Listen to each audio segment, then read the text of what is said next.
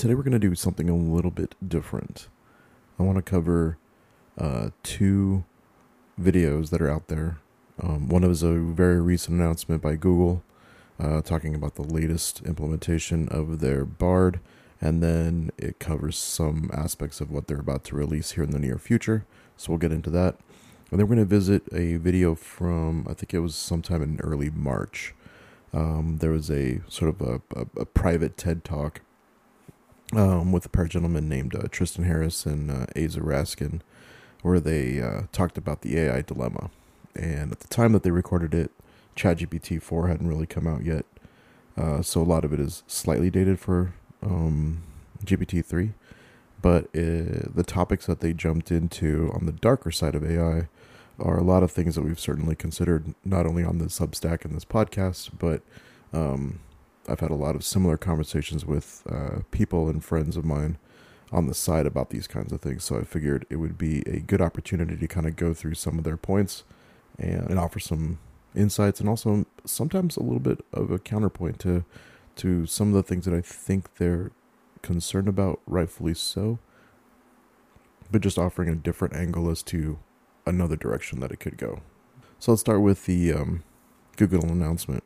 By the way, I'll put the links to both of these videos in the description for the episode so that you can watch these videos for yourself and comment, agree, disagree. I just like the conversation. So Google recently did a little Apple-like announcement for the next enhancements for their Bard service. And one of the first couple things that they kind of talked to is how they've really pushed the boundaries of it being able to code. So they showed this example where it's doing this like Python coding, and it's kind of taking it a step further. And not only does it help write code, but it can also go ahead and launch that for you inside of Colab, which is like Google's version of a dynamic document. Like if you're used to like Jupyter Notebooks, it's similar to that. And then they announced some kind of a partnership with Replit or Replit. Not entirely sure what that is, but I imagine it's another environment that can handle running Python code basically on the web, on the cloud, instead of having to have like a local implementation of it running on your server somewhere. So that's cool. And then they spent the rest of the time kind of showing how they're starting to integrate Bard with other aspects of Google, like you can have it compose an email and then go ahead and launch it into Gmail, or they created a couple documents and spreadsheets and went and launched them in Sheets and Docs or whatever. So this is interesting because we're kind of getting into the thing that I knew was going to happen next, and most people predicted, which is the moment at which people had a really good and easy time communicating with these GPT type programs was immediately going to be the moment that every single large corporation was going to burn a lot of cash and go very, very fast at trying to implement this kind of technology in every facet of the software that they control as features. And I think this is sort of like wave one of it, because the search engines and little assistants, that's sort of the most obvious use case for that. But even at my day job, I've been starting to warn people that there's a fast approaching time where all of our software that we use for everything from customer service to sales to marketing to finance, basically all these ERP systems, they are 100% going to start bolting on these extra services where some kind of an AI or language model is going to be a liaison between a customer and you, or even internally intra-department AIs that can quickly translate documents into different languages, or speak inventory so that you can just ask it how many widgets you have that you can send out today. There's going to be a myriad of solutions that come out. There's add-ons, but that's coming. It was super quick. They talked about Bard plus tools, aka extensions. They kind of showed some interesting things with the whole multimodal thing, which for the uninitiated means that it can deal in not just text, but also images, audio, right? So they showed this example where somebody asks it's like, what should I wear to a formal dinner event or something, and it can return a bunch of text for the kinds of things that you should be looking for, and then it can actually show some individual images.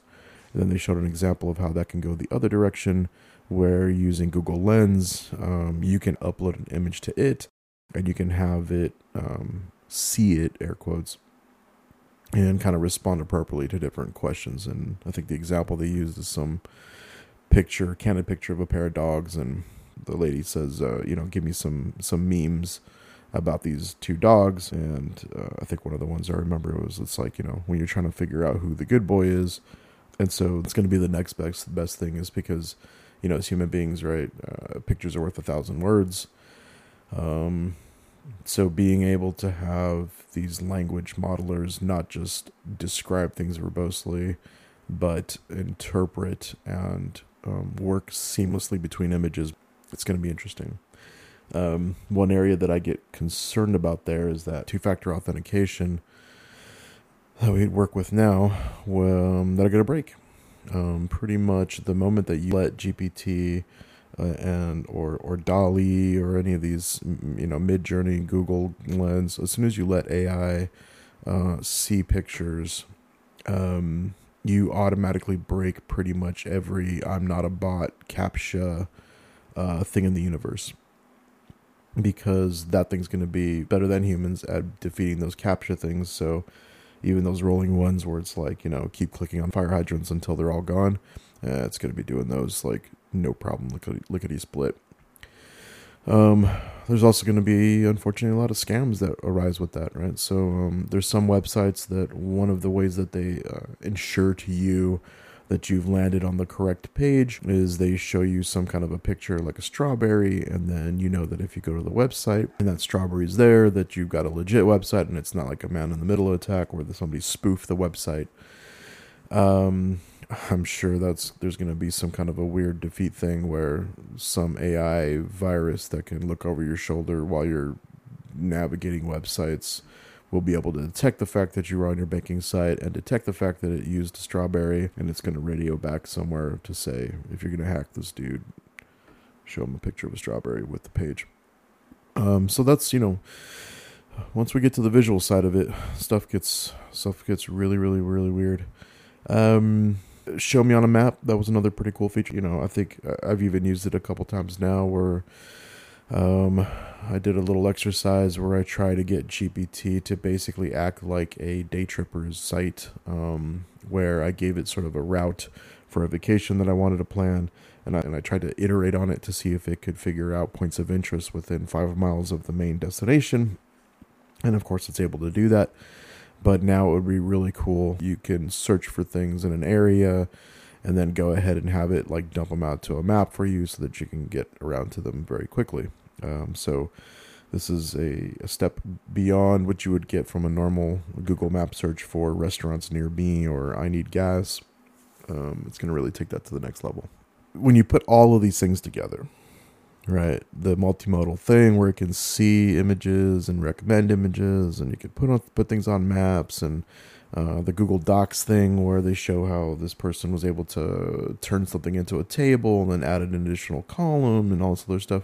It really starts to remind me of that sort of Minority Report level of analysis that Tom Cruise's character is doing when he's standing in front of those big crystal screens, right? And he's moving things around, and he's telling it to enhance shit and zooming in on this and putting clusters of stuff into a bucket and rearranging things. I think we're gonna get pretty close. I think there's gonna be some really clever UX folks out there that are gonna get their hands on this type of technology and introduce some kind of an AI model that can work as a human interface device for the person controlling it. And we're gonna see some pretty cool enhancements, I think, on the operating system side. That's going to get you to that Minority Report level of making work look really exciting. And I think the last thing that they announced there was a partnership with Adobe to basically create their own DALL-E/Midjourney. So Adobe Firefly apparently is going to be their go-to there. I imagine it's going to do a pretty good job as far as generating images just like all the other ones, but I think where Adobe might add a little bit of an edge is with their extensive history in software like Photoshop and Premiere Pro and After Effects, right? So you're going to get this, I'm sure they're going to have a pretty cool enhancement deal that's going to let you go in and add a bunch of filters and make a bunch of modifications to the image dynamically, beyond what you have to kind of do now in Midjourney, which is specify lighting and specify aspect ratio and stuff. I'm sure that's going to be just bells and whistles that you click on and off to make that happen. Yep. I think the last piece too that was not in the Google presentation because it just freaking got announced like the other day, if not today. Ars Technica announced, or at least Google through them or some other channels announced that the AI race heats up. Google announces Palm, which is spelled P, capital P, little a, capital L, capital M. Palm 2, its answer to GPT-4. Palm 2 can code, translate, and reason, air quotes, in ways that best GPT-4, says Google.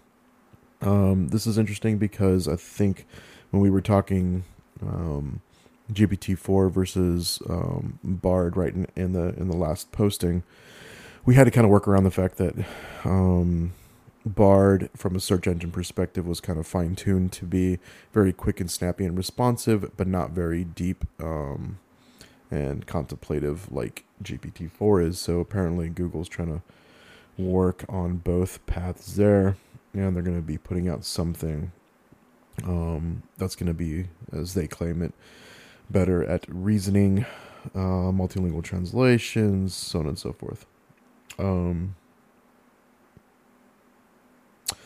We'll see if we can get our hands on it. I'll definitely go sign up for it, and we'll see if we could maybe rerun our little bake-off test and ask it some of the other questions from some of our later podcasts and pose it some ethics questions and see how good it does. I have no doubt that this code thing is going to be pretty much turnkey.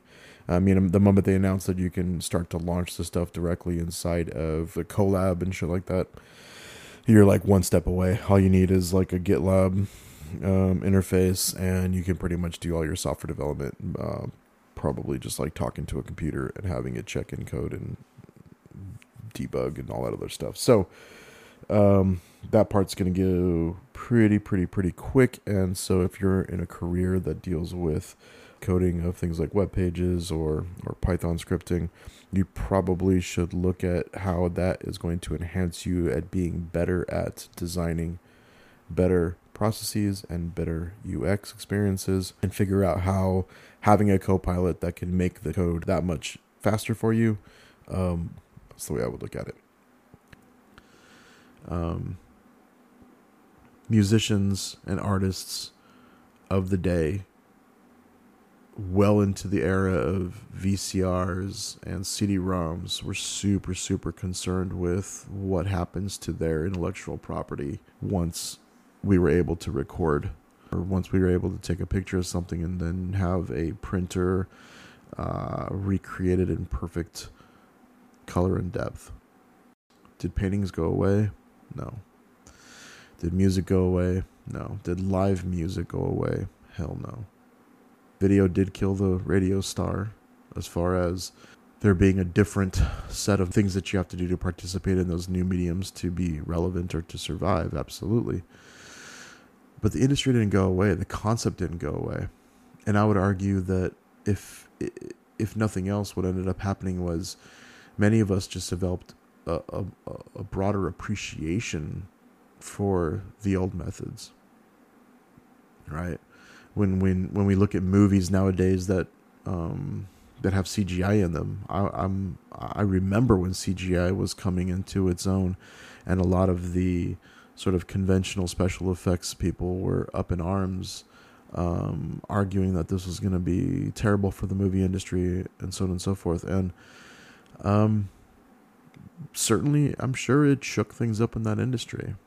But nowadays, as much as people marvel at the awe of your Avatar type of programs, I really do think that they still appreciate what they still try to do in things like Jurassic Park or Walking Dead, right? And when producers hit the stage and they were able to recreate drums and guitars and synths and everything else without having to learn how to play an instrument. Did it shake things up? Absolutely. There's a lot of upset people. There's a lot of upset musicians that spent 30 years learning how to play the piano or play the drums, only to have some kid with fast fingers come along and tap his way into recreating songs. And all it's really done is it's created new genres of music, but it hasn't really made anything obsolete. And in fact, in some of the circles that I run in, there's a throwback. There's a revitalization to using ancient instruments to try to bring that back, right? This whole concept of amplified history is a real thing when it comes to old folk music. Human beings have this way of being super worried about the latest and greatest technology, even though it's literally what we're hardwired to do. We're hardwired to advance. But the real humanity to me is that we never really let the old stuff die. We've had cars for years now, and we still love a good Kentucky Derby. We still love horseback riding. We still have ranches everywhere. Still exist. Just not to the same degree.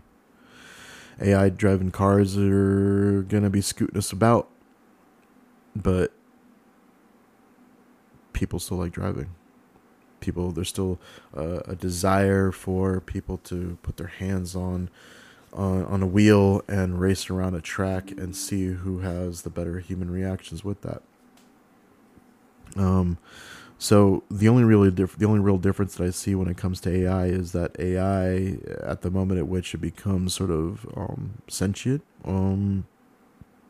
it will have its own opinion about how things should go, and that's the only part that. What are you gonna do? What can you do? All right, enough about Google. Let's look at this AI dilemma. This was a fantastic talk. Tristan Harris and Asa Raskin, I believe I'm saying his name correctly. They kind of tag team this presentation to a small private audience. I don't know if it's disclosed who exactly they're talking to, but it was a pretty good presentation. I believe that Tristan was featured on that The Social Dilemma, and then both he and Asa work for this Center for Humane Technology. They kind of take us down this journey where the main sort of recurring theme is that new tech equals new responsibilities that we never even thought of. And it's sort of a Black Mirror view on some of the things that could go horribly wrong, but then also sort of a call to we can perhaps have the opportunity to kind of set things straight or slow down. So my notes are in no particular order. I kind of just watched the presentation and then took notes on specific pieces, so we'll kind of follow along with as a commentary here. So first question they ask is, are we releasing this AI technology responsibly, right? And the argument that they're posing is probably not. I think that there's plenty of examples that I've even seen personally. People are absolutely starting to use this for scams, especially on the deepfake side where they're starting to get the audio bits really dialed in. All a scammer needs to do is get some audio of your grandkid or somebody else in your family, and then they can pose a very tailored fake call to you to say, "Oh my God, Grandma, it's your grandson Robbie, and I'm stuck on the side of the road, and I need to get home, but the taxi needs $50 to do that. Can you wire it to him, or can you PayPal it to this account?" And to the unsuspecting person, it sounds like their kid, and they comply. Another example that I was seeing was there's a lot of sort of online training sites where people pay subscriptions and they have access to online training content for a number of topics. And so there's dudes, these like, I pull in $3,000 a month using this one trick. There's all these dudes that are out there now.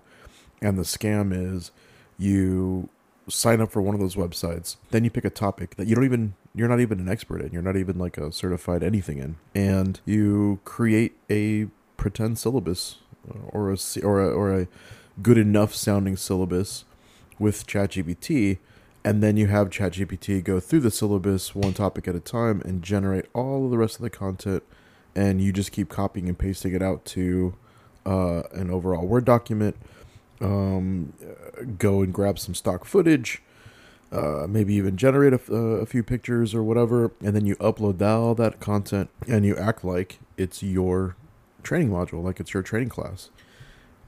I wouldn't even be mad at it, quite frankly, if it was one of those things where a person who is already an expert in an actual field is merely leveraging the software to help them create better curriculum content, right? Because it is an art form. You can be an expert in something and suck at teaching it, right? So that makes a whole lot of sense. If you're using it to enhance training that you already do, but you know the topic well enough to actually be qualified to teach it, no problems. I have zero problems with that. But these are literally dudes. One guy, he was uploading how to build your own smart car. And I mean, the logic inside of it was so like nonsensical. It was like, build a frame and then instead of a motor, just make battery packs and all this. It's like the most terrible shit. But because the syllabus looked legit and it looked like it was a pretty logical approach to how you might build it at the surface level, it looked convincing. And he uploaded it. It was like, bam, there you go. And what's sad is some of the content that it was generating was just like flat out wrong, but he didn't care because you could tell that the name of the game was not to actually provide value. It's just to create a whole shit ton of online courses, and you're just basically praying that enough stupid people click on it, sign up for it, and pay you money for it. And because you generated all of it using AI, you can't even necessarily get in trouble for it as far as like plagiarism claims or anything like that. I have to imagine the worst that could happen is somebody eventually goes, this looks like a lame AI generated syllabus, and then that one gets demonetized or something like that. But they probably can't even kick you off, right? Unless, I don't know. So that's bad news, right? The low-hanging fruit, the very first thing that most people do when any kind of a new technology comes out is they ask the question that every other person considers, at least in their subconscious, which is, how can I make this work for me? And I don't have a problem with it. I only have a problem with it when people act on it in unethical ways, and then they go out and try to make a quick buck, essentially by scamming people, or essentially by pretending that they are an authority or know something that they don't actually know anything about. Myself excluded, of course. And with that, I highly suggest that you subscribe and donate. No, I'm just kidding. I've been upfront that this is a journey of personal interest and passion. I am not an expert in any of these things. I do have an extensive background in software development, which is why I can speak to some of these things, but as with all things, you shouldn't take my word for it either. Next thing they kind of get into is, they hit you with the whole new tech, new responsibilities. For instance, once social media got to the point where websites can collect every little detail about you, this concept of the right to be forgotten, or GDPR, that was something that didn't even really exist until the technology, the internet, got to the point where it can record everything about you. And these are fair points. That's an excellent point, right? There's a whole slew of aspects of social media. Some of the other examples were like doom scrolling, influencer culture, short attention spans, bots, deep fakes, fake news, right? They've kind of got this word salad of all these problems that did not exist until the internet got to a certain critical mass. And more specifically, social media got to a certain critical mass. I would say that for people who have managed to navigate the TLDR culture, which is short for too long didn't read, for people that somehow have managed to make it this far in the internet and not have their attention spans go to complete crap, I think that people that have an open, curious mind and are willing to sift through the BS stuff to get to the good stuff, I think we benefited very, very much more than we lost in terms of living in a world where you can finally satisfy your curiosities, learn something new, find a how-to video, gain insights into more than just what the news is telling you. It opened up a way wider world for anybody that's savvy enough to navigate it. And I wouldn't necessarily take back even the darkest corners of that, because at the end of the day, anything that advances clarity and openness and interconnectedness eventually outweighs the downsides. I think maybe what we could do this time around is just be better about standing up our defense against the dark arts and making that the most invested part of our Hogwarts journey into AI 2.0 than perhaps we gave social media credit for. And then all of the sort of dark sides of that took a second to come around. Well, now that we know what those types of behaviors are, we know or have a pretty good indication as to how people are going to leverage these in all the horrible ways that you're reading about in the news. Like I said before, I think we just have to focus more on how we can prop up our personal defenses, our mental fortitude, our resilience, our freaking children, to protect us against the dangers of it. And so I really believe in a slightly more optimistic view that even as fast as it's going now, there's still a pretty fundamental set of behaviors and questions and protocols that you can put in place for yourself to prevent you from falling prey to probably 90 to 95% of all the bad stuff that's out there. Because the better it is at acting like a human, it's almost slightly easier, I would argue, in some regards, because then all of the same kinds of things that you would do to protect yourself against bad people sort of applies, right? At the end of the day, if you care and you're careful, then and you apply a certain amount of discipline, I'm fairly certain you're going to be able to leverage all the good aspects of AI and avoid almost all of the bad shit. At least the stuff that you can control. Nothing in the world can stop AI from being the next thing that ends up like leaking a bunch of credit card information or hacking your LinkedIn account, right? But those things were happening anyways, right? Hackers have been busting into sites and getting their hands on information they weren't supposed to be getting their hands on for decades now. And so I would hope that many of you have adopted a slightly different strategy, which is don't put anything out there that you can't explain or that you wouldn't necessarily care if it got hacked, other than the inconvenience of having to change some passwords or get another credit card issued, right? So I don't think there is such an industry where the moment that you involve human beings, there is sort of the lower dregs of all of the things that it now means are possible, but there's an upper echelon for those that can keep their shit together that is a far enhancement to humanity than what we had before. Okay. One of the sort of like main / 3/4 of the way through comparisons that they draw was this comparison to the nuclear arms race. Nuclear arms race was at the country level, right? And they say, man, and we got lucky that was only contained to like 9 different countries that even had the means and the wherewithal to do this once we began splitting atoms. 100%. Unfortunately, the downside is we live in a world now where, number one, corporations are bigger than nations. Corporations have more say and influence than an entire nation would. And unlike having to deal with refining uranium or plutonium into radioactive materials and having to solve for a million different contingencies and things like that, the cost of doing business inside of discovering AI and platforms is almost nothing. As long as you have enough computational power, as long as you have the right formulas in place, as long as you import the right Python libraries, you too can develop your own AI program.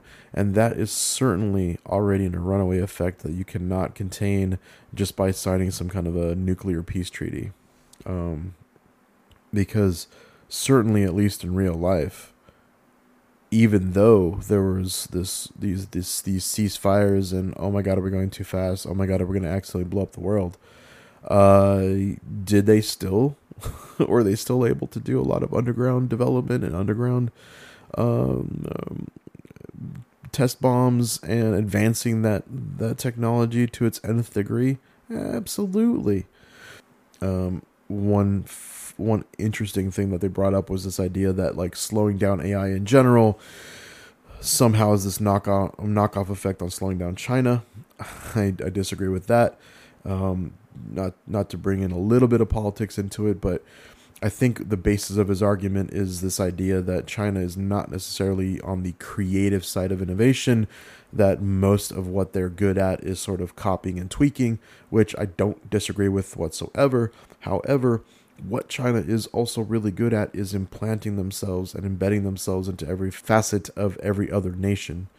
And so all you have to do is take a quick look into the concept of the 1,000 Talents program to realize that they're at every university, which a lot of these think tanks and all of these symposiums and a lot of initial companies harvest all of their talent out of, and they're in the middle of all these research programs. They're there. And so even if you have this surface level pause on AI advancement that is supposedly not happening, if even one country is doing it behind the scenes, then promise you that China's right there with them, looking over their shoulders. Guarantee that there's that knowledge and that information is being bifurcated by pretty much all nations. So you just have to assume. I would rather go into the assumption that there's no such thing as pausing. And again, going back to the Harry Potter analogy, I'd rather work on defense against the dark arts, protecting yourself mentally as a human being and with your own personal technology to ensure that AI doesn't just come and steamroll you out of everything you own, or swindle you out of your future retirement, or trick you into believing that it loves you. Next thing they kind of talk about was this whole arms race, and the fact that it's already kind of underway, right? What I don't agree with, that they kind of allude to, and certainly Elon Musk is calling for, right, is this idea of calling for a pause. That's the genie's out of the bottle, right? This is, I'll get into the whole nuclear arms race later, but the moment at which these GPT methodologies were released with all of their math and the formula, and you can home grow this stuff yourself if you have enough GPUs, that genie's out of the bottle. You can't. There's no such thing as even Congress waving a magic wand and saying no new AI developments, no new ChatGPT releases, no new Bard releases, and everybody must comply or face a $65 bajillion fine.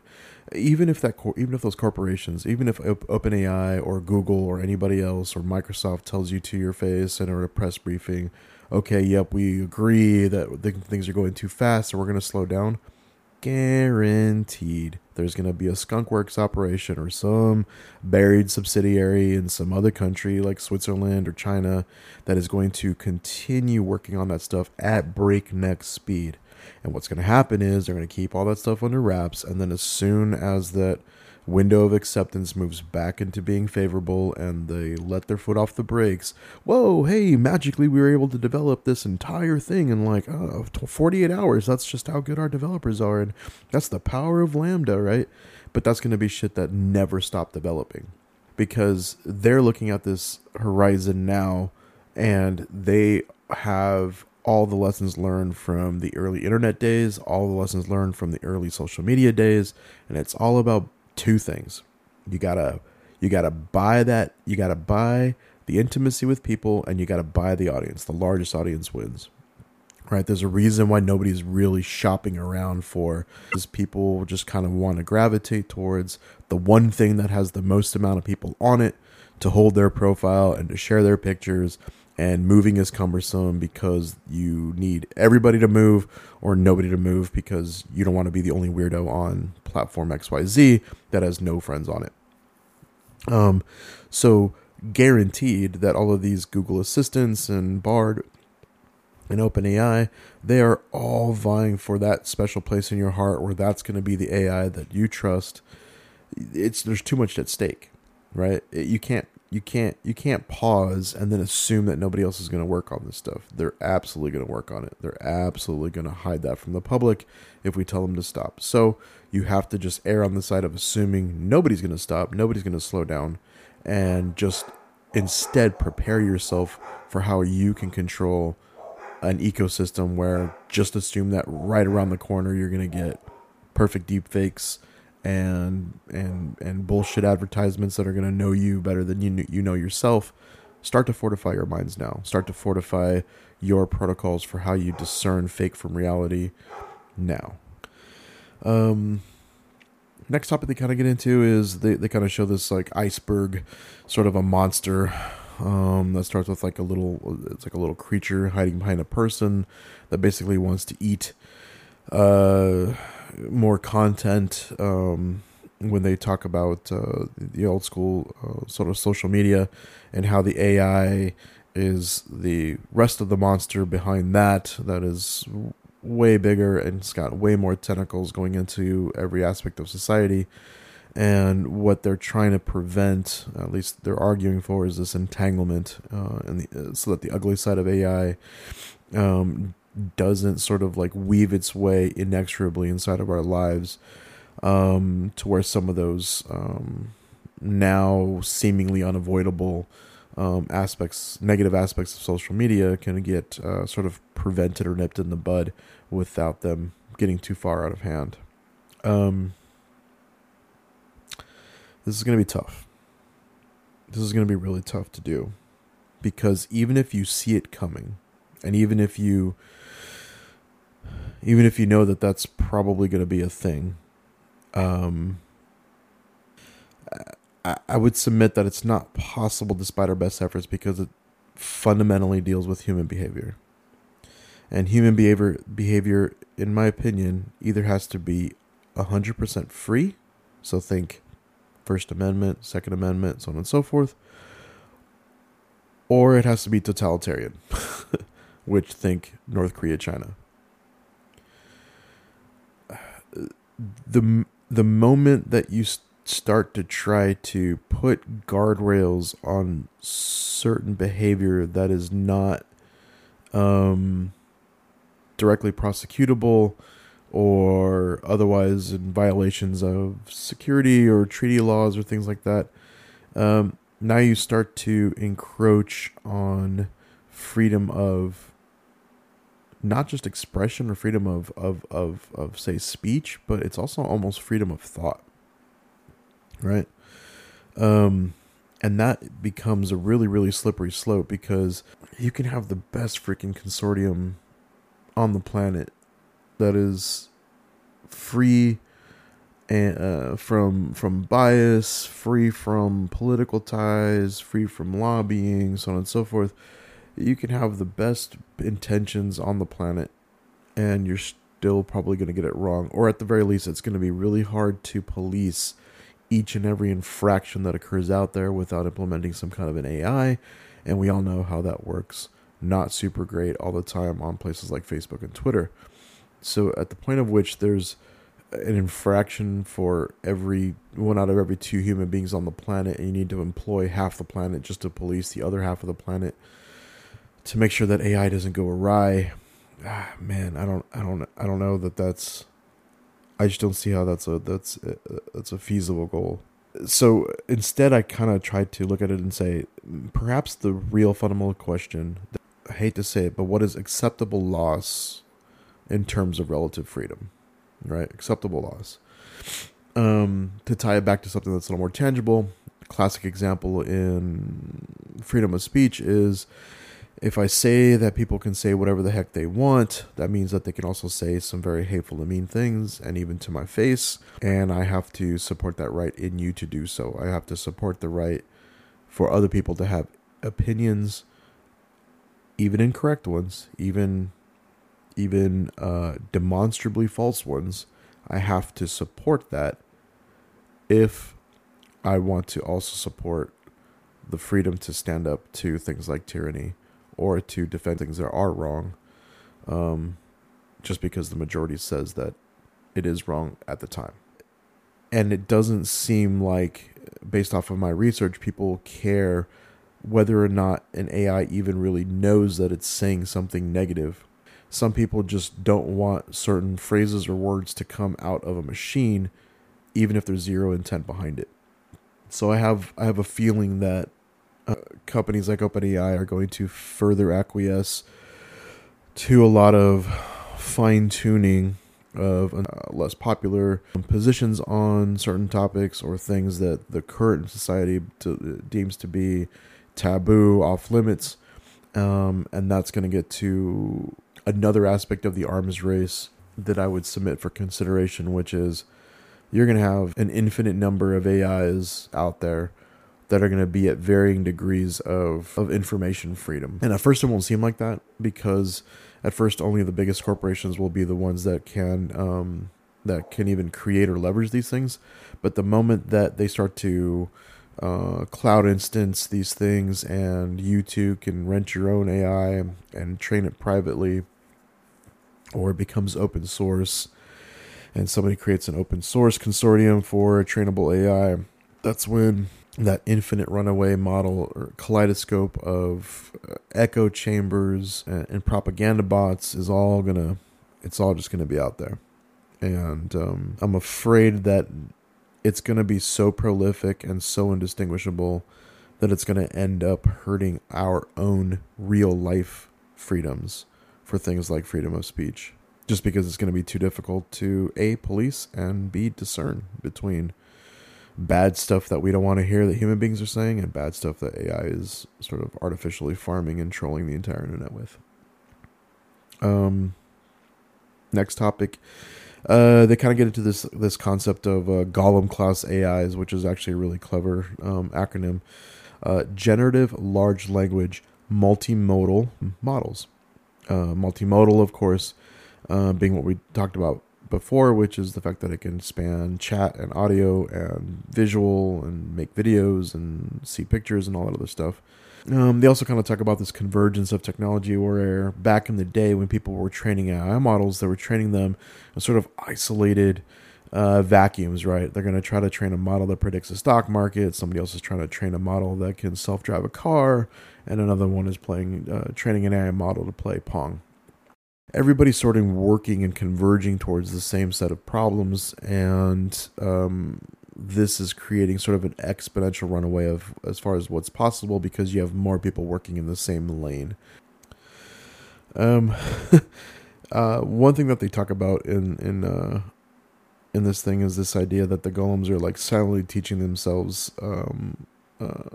skills, research grade technologies like the chemistry bot that's teaching itself chemistry and all this other stuff is, this kind of goes back to this whole idea that we have to keep reminding ourselves that it's not teaching itself a damn thing. It is, like the chemistry example, it's not actually teaching itself chemistry. It's just the fact that chemistry happens to follow a set of rules and logic and almost language, right? If anybody that's ever taken a chemistry class, when you write out these formulas, there's a certain nomenclature that even goes with it. There's a certain way that you write things out. There's an order of operations. It's all things that are super, super similar to exactly how a language works. And so naturally, of course, it's going to flow. That's something that's really good at autocomplete for words is going to be really good at autocomplete for chemistry. And I think the only difference between a chemistry researcher and that has to constantly kind of cross-reference more complex things and an AI is that the AI can just hold more of that in the forefront, and therefore be a little more precise and flawless in the way that it does it. I like this analogy that they drew with, they brought up AlphaGo, which is that AI program that sort of taught itself Go by playing billions of games of this very complicated game that has got some exponential number of more possible moves than even a chess game. And within a very short amount of time, I was able to beat the best Go players on Earth, thus showing us the next level of logic and computational power that's available to us in AI. And I think it was Asa, but he kind of gave this analogy of if that was an AI that was trained on the concept of how do I beat somebody at Go, then imagine Alpha Persuade or Alpha Flirt. This AI that on a language basis is going to play out 1,000 different conversations and 1,000 different pickup lines against a simulation of you And now it's going to be coming at you with the absolute best sales pitch for buying a new car or believing in a particular political candidate or making you believe that you should spend $14.99 a month on a virtual girlfriend, right? It's going to be really, really good at doing it. And there's going to be a lot of people that are going to have that in their pocket. And they're going to 100% leverage that. They're 100% a person that really wants to get with somebody on Facebook that right now kind of has to go through the extra steps of looking at their history feed and seeing what they're into, and this person's got dogs and they seem to like their family, and then asking about him later, right? All of that borderline stalkerish shit that people don't realize we do to each other. Guarantee you there's going to be a profiling AI out there that's going to do that automatically, and it's just going to give you the cliff notes. All right, it's going to know a person super well, and you're going to get the perfect dialogue options to cheat code your way through that conversation with the human being. Sounds terrifying? Yes. Can you protect yourself against it? Abso-goddamn-lutely. Because I think with a lot of these things where people are going to go for the low-hanging fruit of just having the AI tell them what the right answer is and then regurgitate it, that falls apart the longer you spend with the person that's bullshitting. Just like it does in real life. Anybody that's bullshitting because they read a popular mechanics article or listened to the latest episode of NPR, you know when people are sort of like spouting out talking points versus when they've actually given something true deep thought, and have original perspectives on things, or certainly have at least considered a bunch of different sources, and there's a lot of sort of influences working into it. So what does that mean for the potential of getting catfished or deepfaked by an AI that's really good at persuading me, right? It's going to know everything about me. It's going to know all my hobbies, so on and so forth. Well, that just means I have to spend a little more time interrogating it. It just means that I have to do a little bit better at sentiment analysis as to whether or not this person or AI really actually cares about me specifically, or if they're just trying to tell me what they want to hear. And certainly, as with most things go, why would anybody be wasting their energy on you if they don't want to have one of two extremes? A, they actually want to get to know you, and they really actually do want to be a friend of yours or a relationship or something like that in your life, or they're about to ask you for something that they want, right? So, my initial, I guess, protocol or SOP for this stuff is if it seems like I'm getting scammed, or if it seems like I'm getting persuaded or catfished or having smoke blown up my ass, I'm just going to let it keep talking. I'm going to keep asking it questions about what it thinks it knows about me. And the moment that I can tell that there's some stuff about it that is absolutely not correct, or that there's only a superficial or topical understanding of it, then I'll be able to call it out for what it is and move on with my life. So again, it kind of goes back to what I keep saying from the top, which is it's going to take a little more effort. It's going to take a little more care, but it's doable. It's going to be doable. The final thing that was interesting in the talk, in this section of the talk at least, was this idea of emergent capabilities, which implies that there's a certain critical mass in computational power that sort of unlocks new levels. And they gave a couple of examples of how, for a number of years, even though these AI models were out there and capable of doing things, they might be able to do like autocomplete level stuff, but they really weren't good at math until the language part got to a certain critical mass.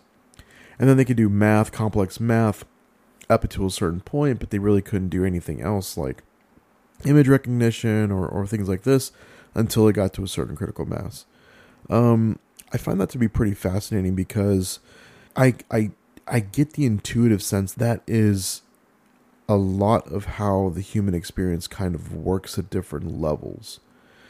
Much like you can have an entire ocean of water, but it isn't until you get to a certain temperature that ocean turns into ice, right? Or it isn't until you get to that certain temperature that water turns into steam. I think what we're going to find, especially when it comes to language and information and chaining ideas together and chaining thoughts together, we're probably going to unlock that whole little pesky consciousness thing as an emergent technology as soon as you get to a certain critical mass. And I would say it's a certain critical mass specific to language. I tend to agree with Tristan and Asa and when they talk about the idea that language is super fundamental to the human existence. I would actually take it a step further, and we'll get into this, that it's actually mathematics and physics behind that because of the way that these models work, but we'll get into that later. But let's just say that, the human existence is so shaped by language that you have to wonder how long communicating with each other in less primitive ways with the minds of 5-year-olds and not really making a whole lot of headway until our brains are able to get to where we can communicate at the level of a teenager or the level of a college student. And then that explosion in thoughts and philosophy and everything else that came with it in the very, very olden days, I think we're going to see that. I think we're going to find that there's aspects of consciousness that emerge as soon as you get to a certain breaking points, and maybe in the AI world, that's some magic number of token threshold that's, double, triple, quadruple what GPT-4 is now, or it's going to be along the realms of this sort of like infallible probability matrix that then takes it a step further and starts to develop its own sort of personality, right? Because we certainly see at least the degradation of this in human beings as we are afflicted with different brain injuries, Alzheimer's, getting old in general, developmental phases between youth and adult. We see that our own brains, even though they're all technically wired the same, can behave at vastly different levels of consciousness. So to me, that tells me that our brains are just wet work modules of the same kinds of concepts. And I think that is both sad in the sense that it kind of takes more of the smoke and mirrors and magic out of being conscious or being alive. But what it also does is it kind of gives me hope in the sense that means that you could probably actually elevate to higher states of consciousness if you push it the other direction, right? Certainly, if you take away, you can devolve into vegetative states, but perhaps this is what the gurus and the monks have figured out for themselves over millennia, is that there's higher states of consciousness that are out there as long as you can fine-tune your brain into existing in those planes. So that kind of gives me hope, and I really hope that the more that we learn about how we can push the limits of cognitive function in AI, that serves as a simulation and a model for how we can kind of do the same thing for ourselves. And with that, I think we'll call this episode here. Thanks for listening. I am deeply humbled and thrilled that there's a lot of people out there thinking about this problem, thinking about AI in general, and thinking about how interesting the future is going to get.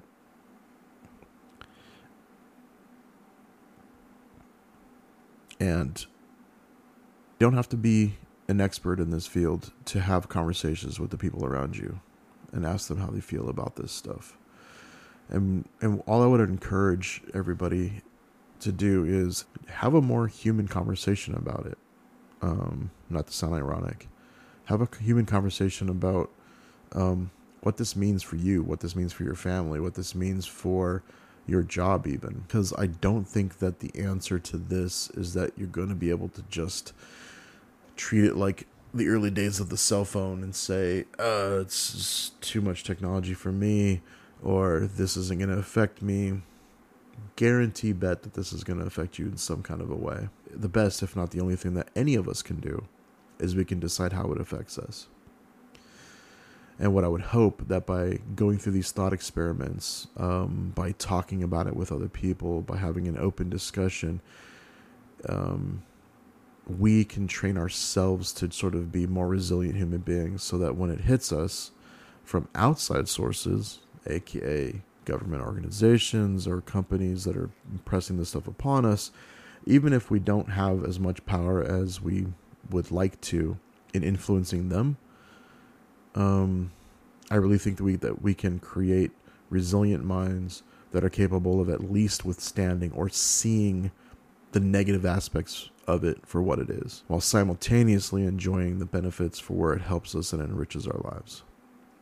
And I think I have an optimistic view of that. I really think that if enough people within a community can support each other and help each other navigate these murky waters, that we can get to a future where we're going to see the same spectrum of involvement that we do with pretty much every revolutionary technology that hit us today.